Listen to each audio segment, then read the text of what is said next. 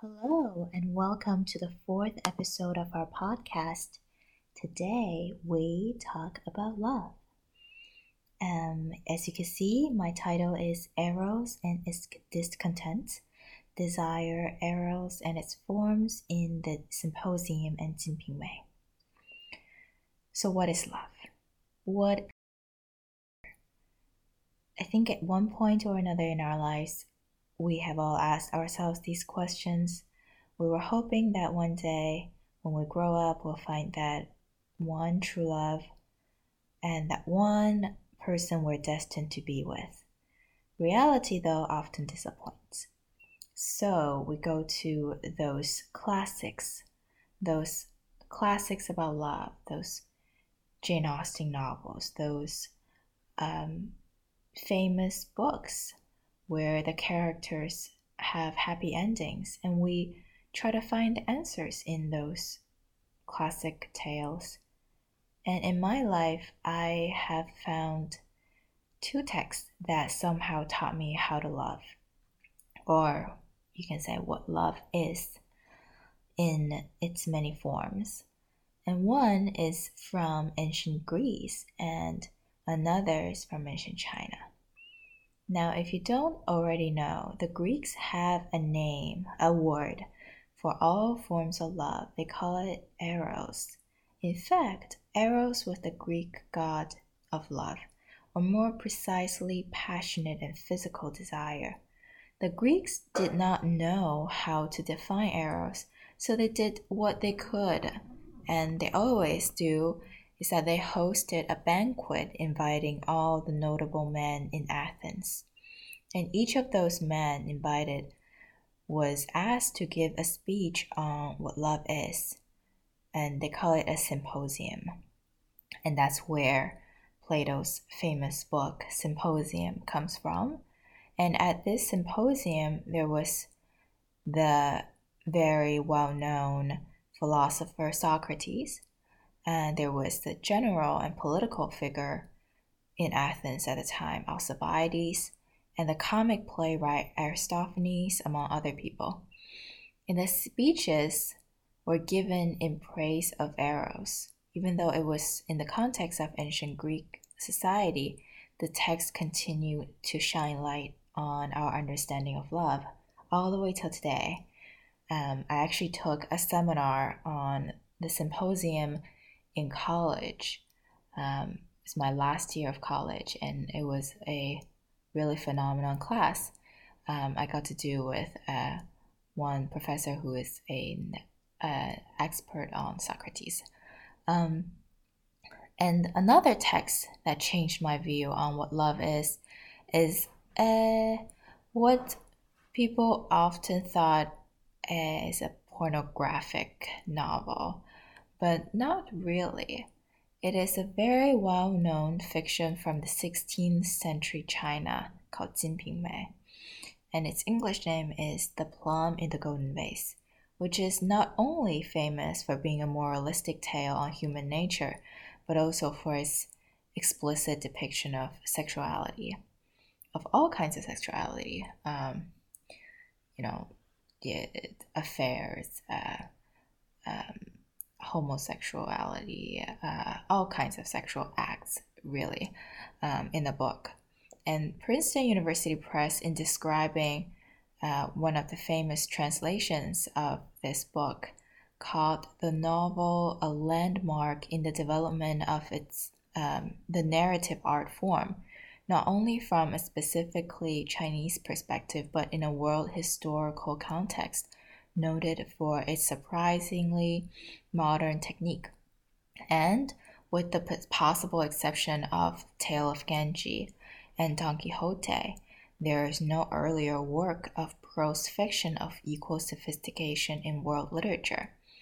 So Jinpingmei is really a phenomenal work and is historically being considered as one of the 6 classics of Chinese literature, even though it, unlike the other 5 books, is definitely a banned book for a long time because of its depiction of sex and love, but sex, really.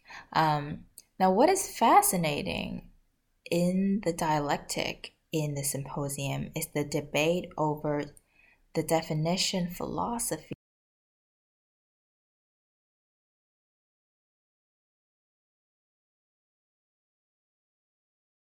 engaged in. Because of the way the symposium attempts to negotiate with arrows and notions of pursuit and fulfillment, I wish to draw a comparison with the themes and narratives of Jinping Mei and Jinping Mei's protagonist and the cast of characters. And these two works, even though they're so far apart, their authors never met, and the readership is very drastically different too. I doubt that there are, more than hundreds of people who have read both work. But like the Symposium, there is a set of circumstantial similarities. Both texts have authors whose status as real or fictional is somewhat contested. Both represent dialectical stories to depict moral and ethical situations and critique contemporary society. The protagonist of Jinping Mei and the disclosure that Alcibiades initiates surface a similar topic, namely of desire, the pursuit of desire, which often involve the search for love, for beauty, for eros, for a particular set of fulfillment and meaning that each expounds upon through their own versions of thought, dialogue, and action. So there are two terms that help us approach a shared critique crust in both the Symposium and Jinping Mei. They're desire and eros. Desire, the overwhelming sense of wishing and wanting, of seeking fulfillment, and eros, on the other hand, is where the philosophy and praxis of desire is created, defined, contested. And eros and its discontents are the source of much of the discussion, controversy, and rancor in both the Symposium and Jinping Mei. So the ethical and moral, the teleological and epistemological, all are at stake in the way both texts represent how people craft or are possessed, lose or preserve, define or change their sense of the world and themselves as they seek to discover and realize their desires. Their world really changed after they realize part of themselves and that part's relationship with desire, really. The sense of self, of being that they then proceed to enact as they live their lives, encounter and impact other people, is something both the Symposium and Jinping Mei grapple with at every level in their own way. While both differ fundamentally in terms of structure and origin, among other differences, I want to say that in some way, to me, both texts are nonetheless fundamentally engaged with an examination of being through desire that is best framed through a discussion of eros and the forms it takes and is received in both works. So desire in both texts are ultimately means by which the reader can discern how both works negotiate with what it means to seek the good life, to be good, to discern virtue from vice, as its characters struggle with the pursuit of their desire through narrative dramatized through dialectic or action. And Jinping Mei can be read as a novel whose fundamental stance is one of contention. For one, it seems to test through dramatization aspects of the Buddhist philosophy and thought, particularly with its negotiation with the concept of Kong, which translates into empty, emptiness, and of the return to nothingness. As one makes it through the cast and narratives of the novel, I argue that it is a novel that puts all its contentions. It does not seek to overthrow or disprove, but rather to disturb and doubt any way of life that is led blindly, unconsciously, and driven by desire, by showing that the ramifications of such ways of life through, though one of the principal themes of the novel is satisfaction in all its forms, particularly those temporal and carnal, the sexual, the one of its themes is the seek of love, in a sense, the fulfillment of their desire. So too is one of its other theme is the sense of lack, of dissatisfaction that permeates and seems to be suffused into the very everyday lives of the period that Jinping Mei represents and critiques so dramatically. The time that the author wrote, which is actually a change of dynasty. So it's a very chaotic time. In the Symposium, on the other hand, Alcibiades, his speech attempted seduction of Socrates. There's a scene, really, while he was speaking. He was trying to climb up to Socrates' bed and trying to seduce him, really, to have his love or his praise of himself. And the aftermath is critical in understanding Eros as one of the most important topics in life. Alcibiades, he's the politically ambitious man who owe almost everything to thoughts about nobility, the honor of glory, duty, and the like.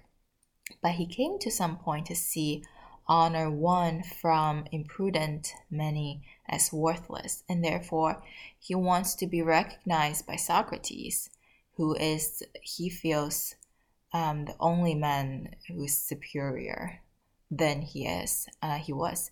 And Socrates did not fulfill Alcibiades' wishes, but instead offers him education to replace the good he had been seeking in political life, and even dissuade him from pursuing further political endeavors in the future. And that whole thing, combined with Socrates' famous works of his last speech, and it can be another topic on its own, the love for philosophy, but that's another day. But Alcibiades' failure to heed Socrates' advice, his wisdom, reveals many fundamental contentions facing an individual and Greek society at the same time, which the Symposium depicts through its discussion and dramatization of the nature of Eros and its place in human life, and the relationship between the two different ways of life, the political and the philosophical. Alcibiades may be living in a very different time and space from Jinping Mei. Yet, the anxiety and constant feeling of lack of fulfillment, even as he continues to desire more that originates from the pursuit of Eros, is similar to the protagonist in Jinping Mei. His name is Simon Qing. He's a very sexually active man. Let's just put it that way. Simon Qing's anxiety from the obsessive desire for the four vices, namely 酒, 色, 财, 气, which the author of Jinping Mei puts out, which means food, wine, sex, money, and power. So just as Alcibiades pursues political peerage because he believes power will help fulfill his desires, and just as how Alcibiades craves to possess, to be surrounded with, and to have sex with those he finds beautiful in some way, so too do the characters in Jinping Mei. And Professor Andrew Plax, in his book, Jinping Inversion of Self-Cultivation, offers a diagnosis for the struggle that the novel is representing. He writes, "The focus of this narrative is more attuned to the life of the body, its drive for food, sex, money, and power, than to the life of the mind. At many points, it almost seems as if the central figures Xi Menqing, Pan Jinlian, and Li Ping'er are, in a sense, devoid of mind, that is, empty inside except for momentary appetites or, at best, emotional affinities, but without self-consciousness. And this unconscious perception that Jinping narrator deliberately accentuates highlights how his temporal pursuit do not make up for or substitute for the return to nothingness, to void, to lack. And this lustful conquest and the administratorial ladder that Xi Menqing, the protagonist of Jinping climbs, he tries to climb the official ladder to try to become a famous official, but he failed. No matter how rapaciously and improbably show a similar addiction to desire that is dominated by a constant return to a sense of narrative incompleteness, of dissatisfaction, of emptiness.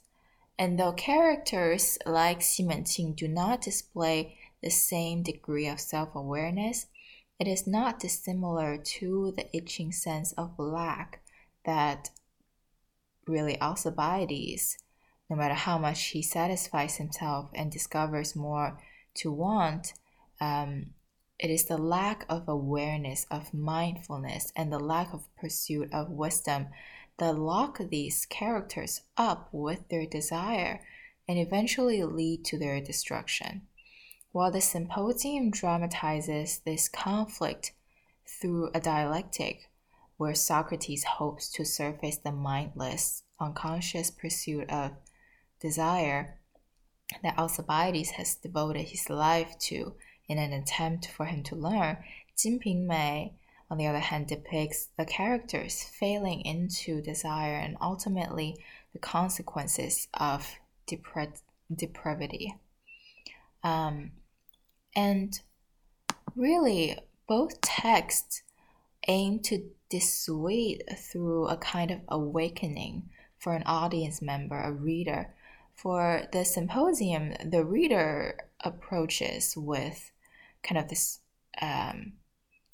knowledge that it is text represented by Plato, and for Socrates, it is a dialogue before an audience, the pursuit of wisdom, a life well lived for good is the goal that it is assumed few will really succeed in, and most will fail. Most wouldn't be able to really grasp the love of philosophy. This innate fatalism of the Symposium is that it is difficult for many of the people Socrates attempts to admonish or to teach, to engage with, to learn, and deviate from the harmful habits or sense of lackness that has consumed them.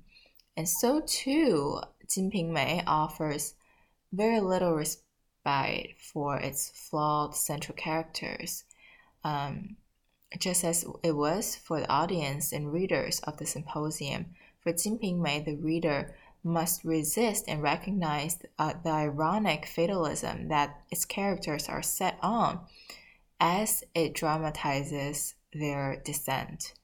Almost from the very first chapter, this fatalism is shown and developed, and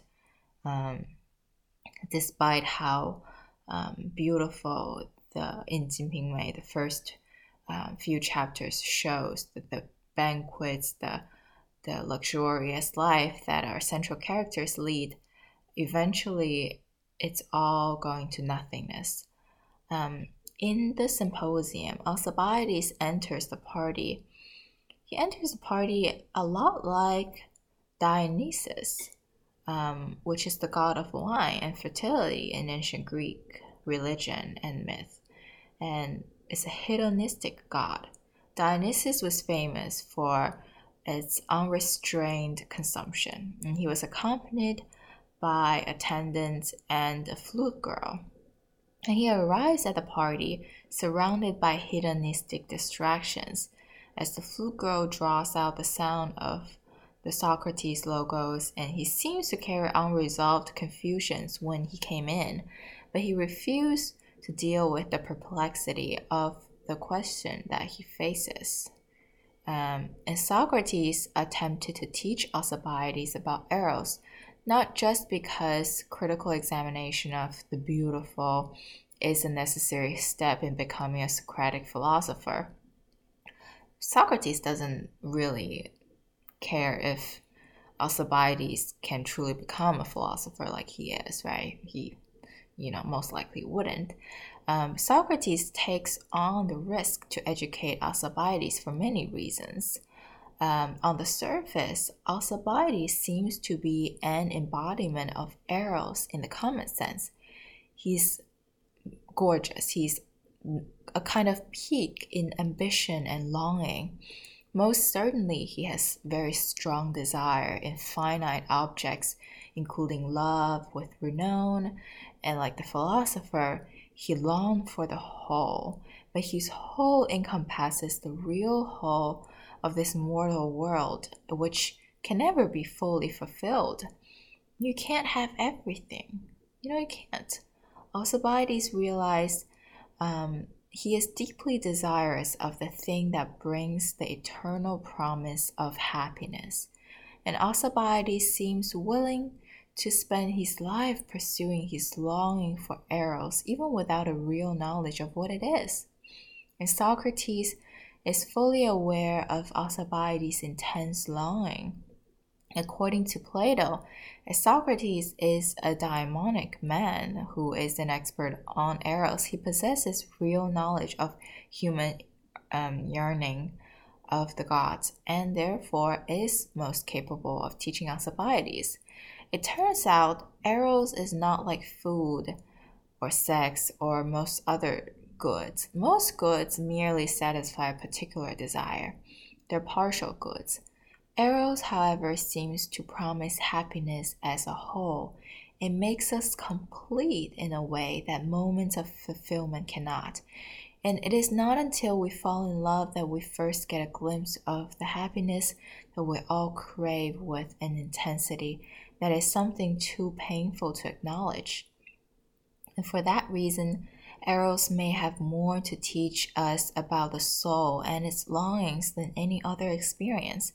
And for an intensely erotic man like Alcibiades, once the possibility of true happiness has been glimpsed, he would never want to spend time seeking one partial good after another.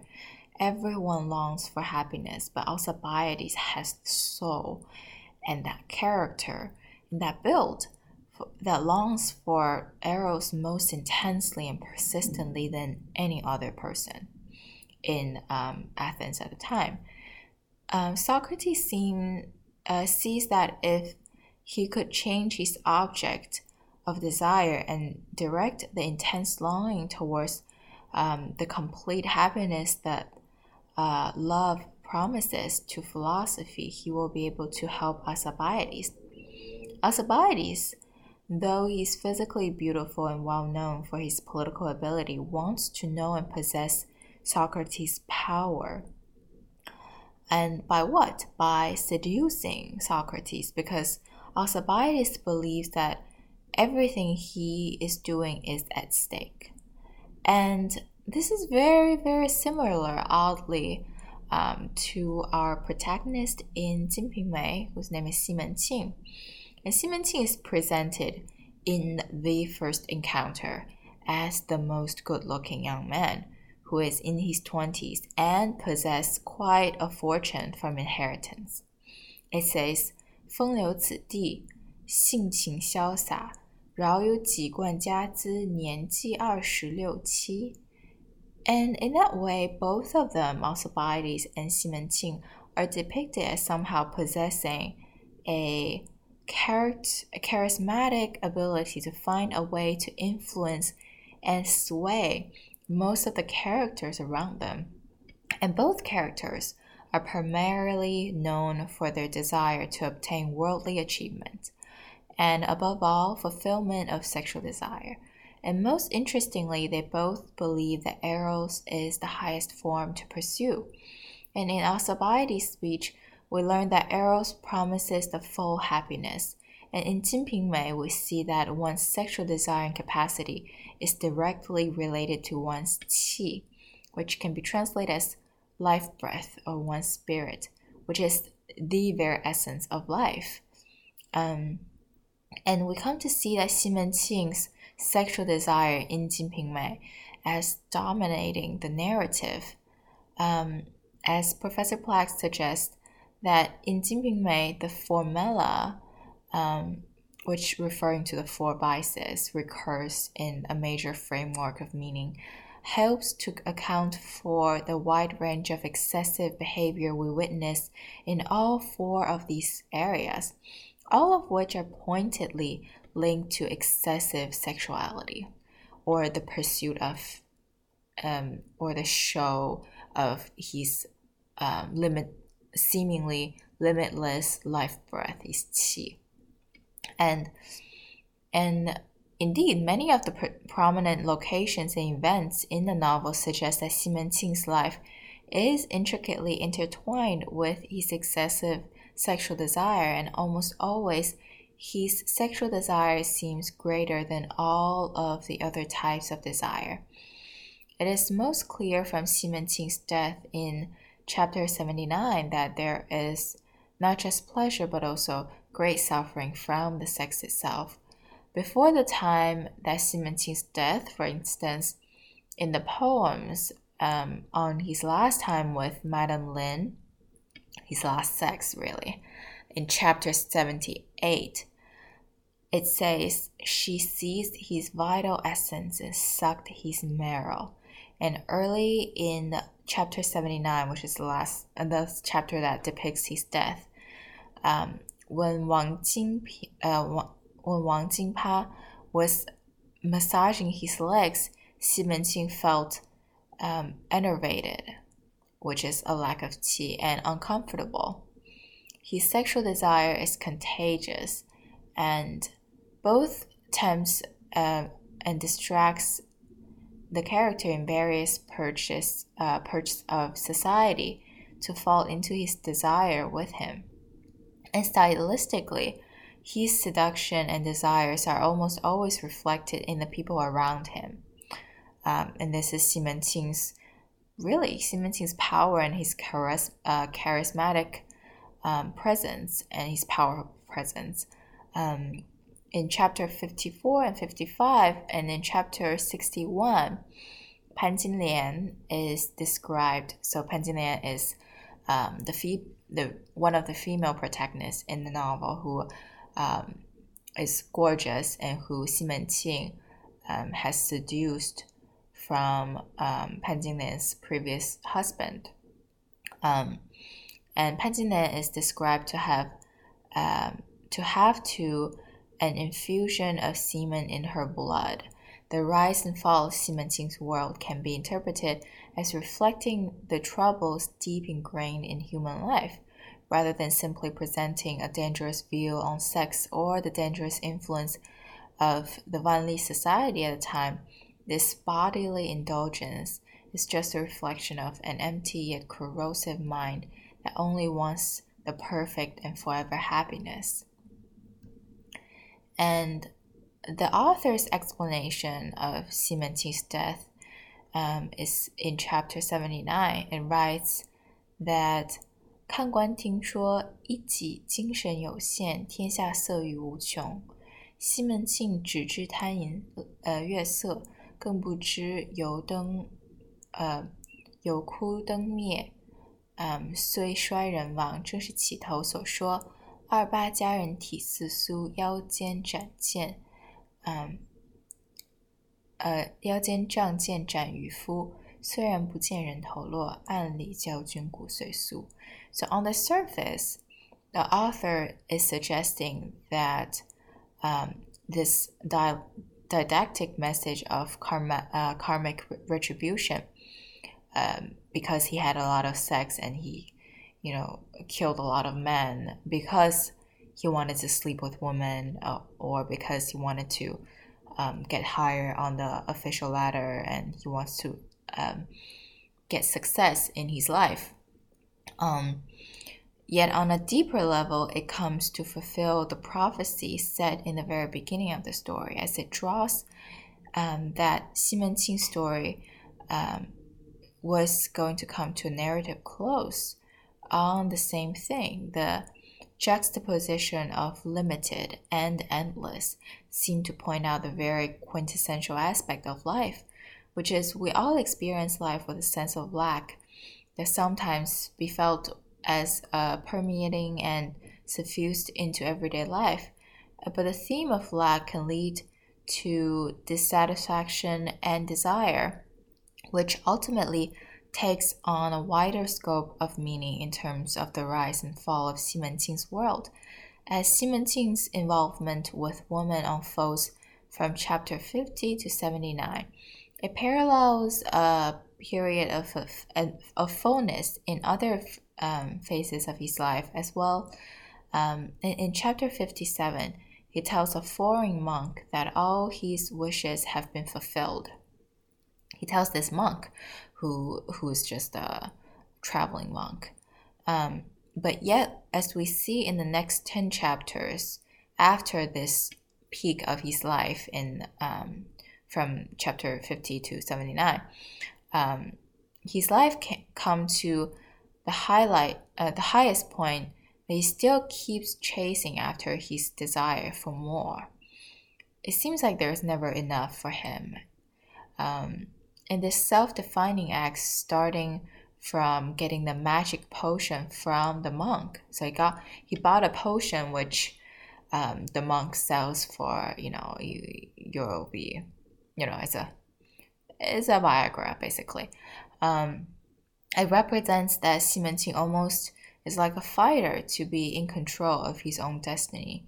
But in Jinping Mei, on multiple occasions, there is almost a discussion on the soul in a repeated line of proverbial wisdom.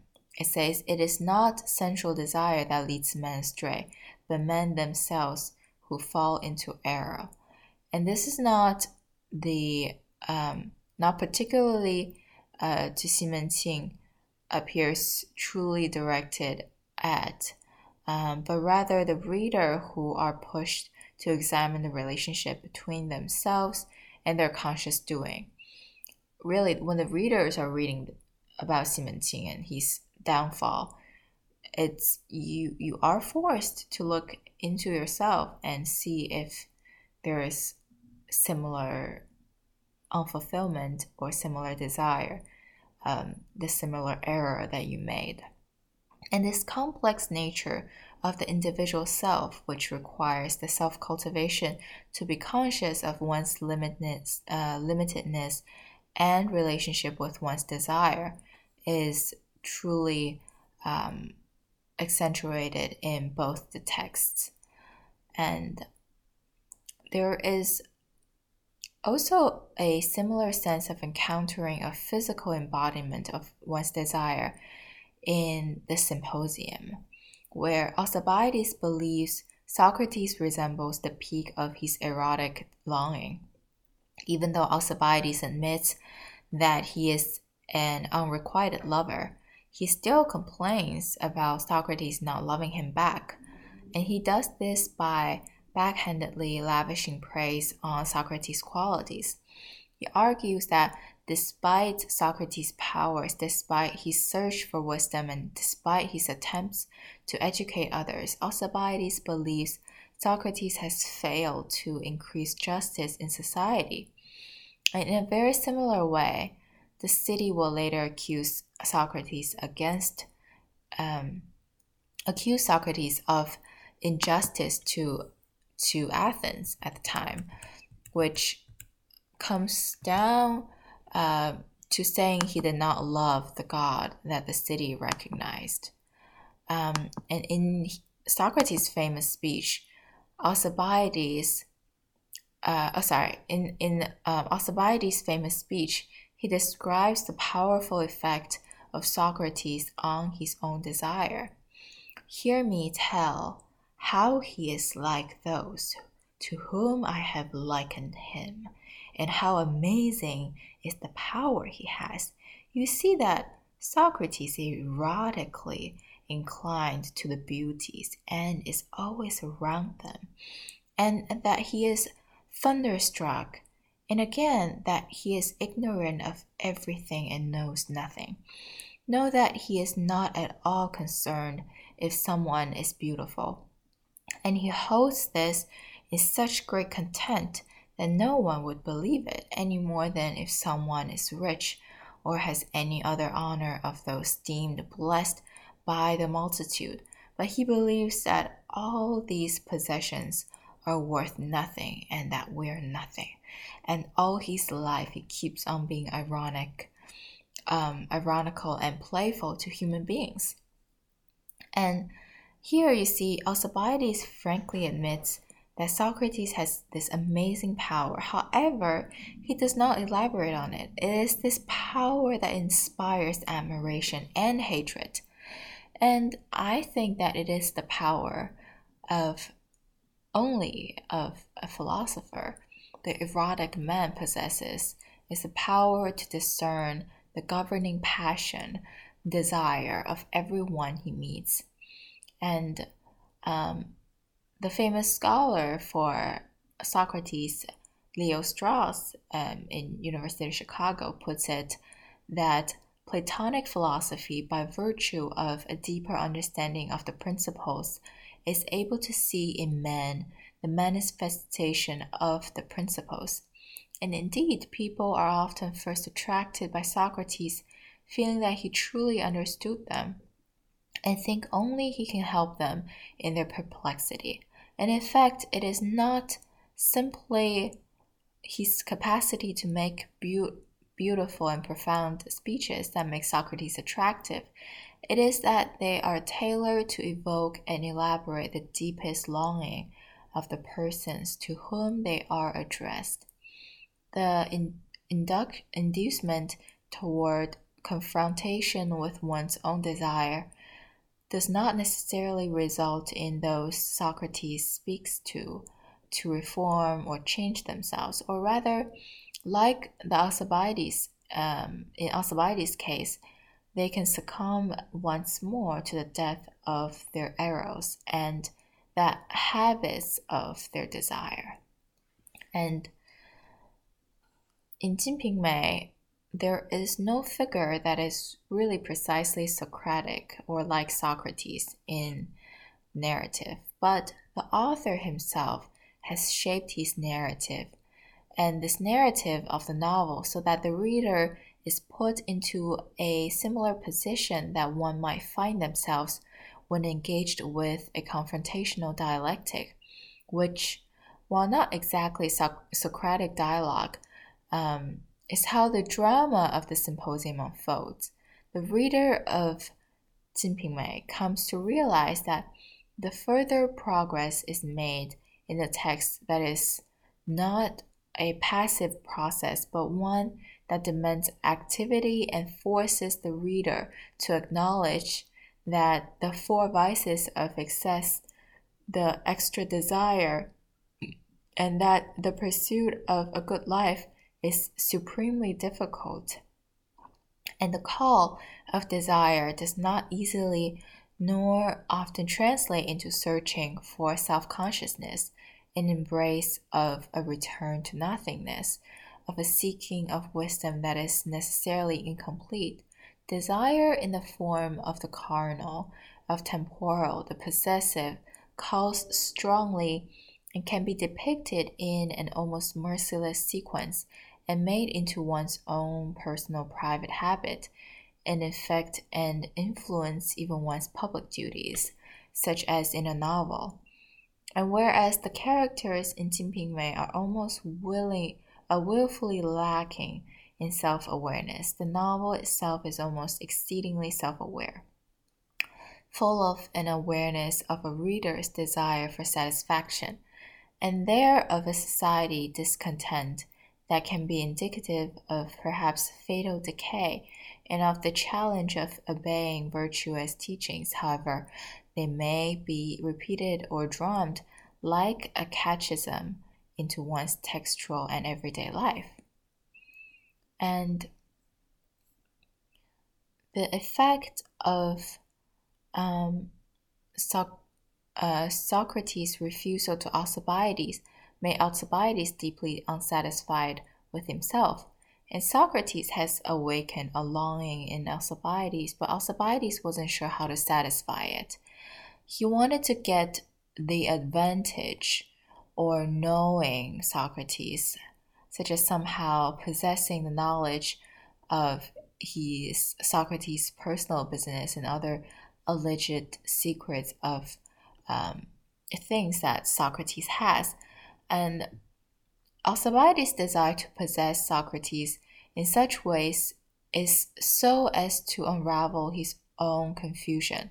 But just as he used to do, he would converse with me, and having spent the day with me, he would take his leave. In this way, Socrates refuses to offer Alcibiades his teaching.